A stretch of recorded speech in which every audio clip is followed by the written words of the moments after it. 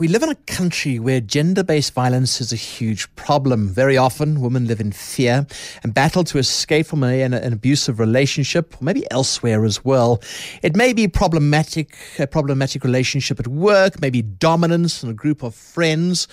Either way, women need to be fearless. And Miss Universe, Zozibini Tunzi, has partnered with First for Women to encourage the women of our country this Women's Month and beyond to be fearless. An important message both during Women's Month and beyond.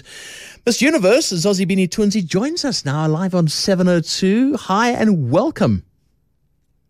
Hello, how are you? Not too bad, not too bad. Welcome to 702. It's quite fortunate for me to chat to Miss Universe. Lovely to have you on. I'm so happy to be here. All right, so before we climb into the issue of fearless women, what has Zozibini been up to and where do we find you now? I am in New York, Manhattan. I have been here for the past, since the pandemic started rolling out. I think my last trip was to Indonesia, and I came back in March, just when lockdown was starting to happen in most countries. So I had to get back quickly. And I was locked down since then. So I've been working from home virtually like everyone else, which is quite interesting for a Miss Universe who is, used to traveling. Being there in person. Are you feeling quite frustrated because you, like you say, were supposed to be out there and doing things and you locked up? Of course, it is frustrating. I would be lying to say I'm not. But I'll say at first, when, the pandemic started happening and things were closing down, it wasn't the first thing that I thought about. The first thing I thought about was my family, health, and, people were dying, and it was just like panic. And I wasn't thinking about my job and what it meant for me until, people started pointing it out and asking, how do you feel that you can't travel anymore because of your job? And I think I started thinking about it then. And it was frustrating at first, still is, but I'm somebody who's very flexible. I'm able to adapt to new ways of doing things. And I think, the world has gone virtual now. And so it was easy for me to adapt and do that as well. Right. All right. Why join forces with First for Women? Tell us more. I think everybody knows by now that I am such a passionate advocate for women, gender equality, everything that has to do with women. I think we are absolutely incredible. And I can't wait until we can finally, get to a world where, genders are all equal and in an equal place, and to a world where women can be more safer than they are now. I always say that women are an endangered species because that's how I feel like it is.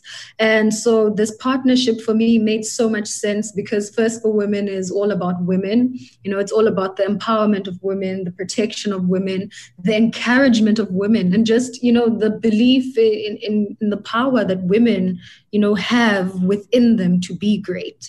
And so that's how the partnership came about. And to me, just made so much sense because who they are and what they stand for, is things that I stand for as well.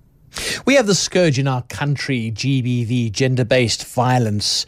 You compiled some top tips for conquering fear, becoming fearless, becoming courageous. Take us through some of them.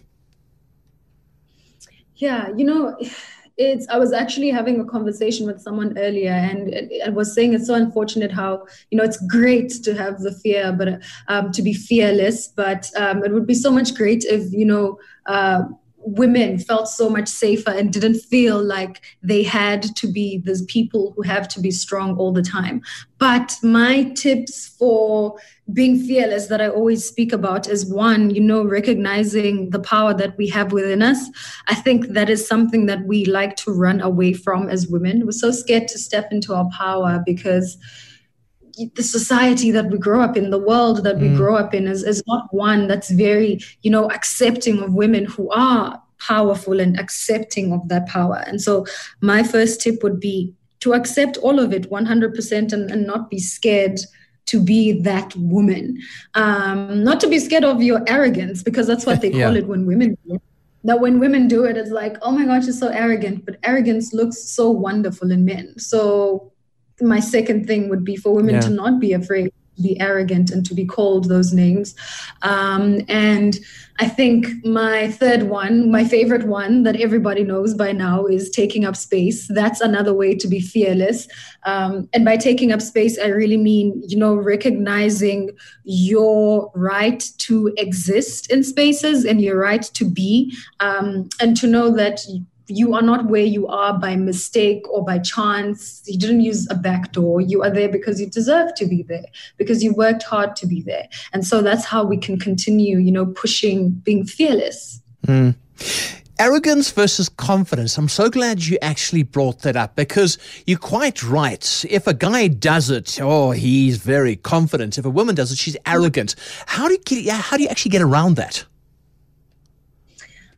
You know what? I think we just need to get to a point where we don't care anymore what people, think about us and our confidence, because it starts with, being scared so much of what the outside world is going to say about us when we finally step into our power and are seen as arrogant. Then maybe arrogance is not a bad thing then. We should just be that and not care, what people say about it, as long as it is propelling us and moving us forward into a world where women can be more seen and more heard, as long as it brings us to a space where, I can bring other women on board with me to be arrogant together. So I like that. I think that's how it works. It's just for us to stop caring about labels anymore. Here's a difficult question. SMS here, Ray. With lockdown, we find that women are trapped with abusers. How would you encourage them to step out to end this? And I think that's a very important SMS, because a lot of people are trapped in these abusive relationships. What advice do you have? There's so many ways to that. I know that there's a lot of countries, there's some countries where if you are in an abusive relationship, it's not the woman who leaves the house, it's actually the man who is causing the abuse. So if we could adapt that in South Africa, I think that would be incredible, because we have so many women's shelters where women can, run to when they are in abusive relationships. How about, have the men leave the house, because you are obviously the problem. Mm-hmm. And the second way to do that, protecting women in their homes, is sometimes women don't leave hurtful and toxic relationships because they are maybe financially dependent on the men. And so I think we need to have so many more ways where we can have economic dependence for women, where, they can be educated better, where they can get more opportunities at work, where we can hire more women, so these small things. It's not actually small things. It's these big things that can help towards this, because then if more women have jobs, if more women are getting paid, they are more, stable. But at the same time, still throwing it to men to just stop being abusive. Because now I feel like we keep coming with solutions of how women can protect themselves instead of actually, confronting the perpetrators. Maybe as well, Zozibini, women getting together, standing up together. Earlier on this week, I interviewed the Black Duk movement. Now, this is a movement who have got together to say enough is enough. And maybe it's better in numbers, because if women stand up in numbers, enough will be enough. Yes, I agree. Women have been standing up together and fighting. But then again, I still want to throw it back to everyone. It is all our responsibility and all our duties to fight against gender inequality, to fight gender-based violence as a unit, as a society and as a world. But yes, I absolutely agree. More power to, those women, more power to organizations, like First for Women, who are bringing these women together, who are fighting on the right side of gender-based violence. Tell us more about your campaign with First for Women. We've kind of gone through your topics that you are doing, but where does the campaign now go?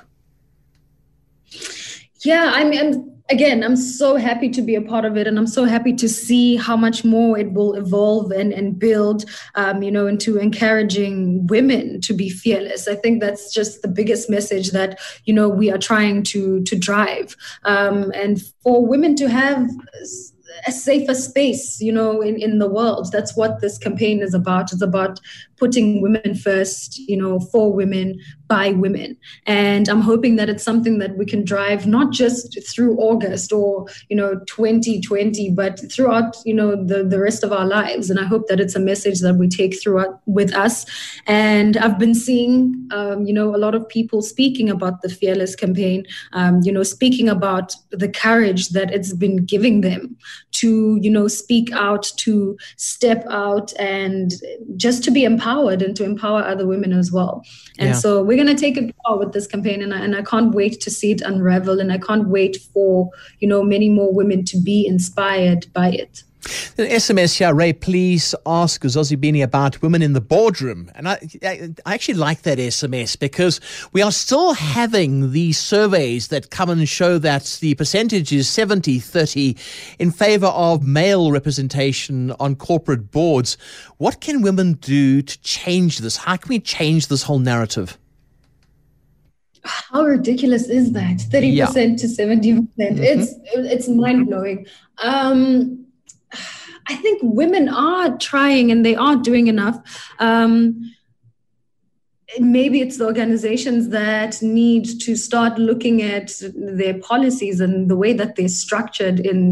Are they putting enough space for women? Are they bringing enough women to the table? But also, I think as a woman who works in an organization, how does it look like in there? Are you the only woman who's at the table in your circle? Are you the only woman who's making it? If you are, reevaluate that.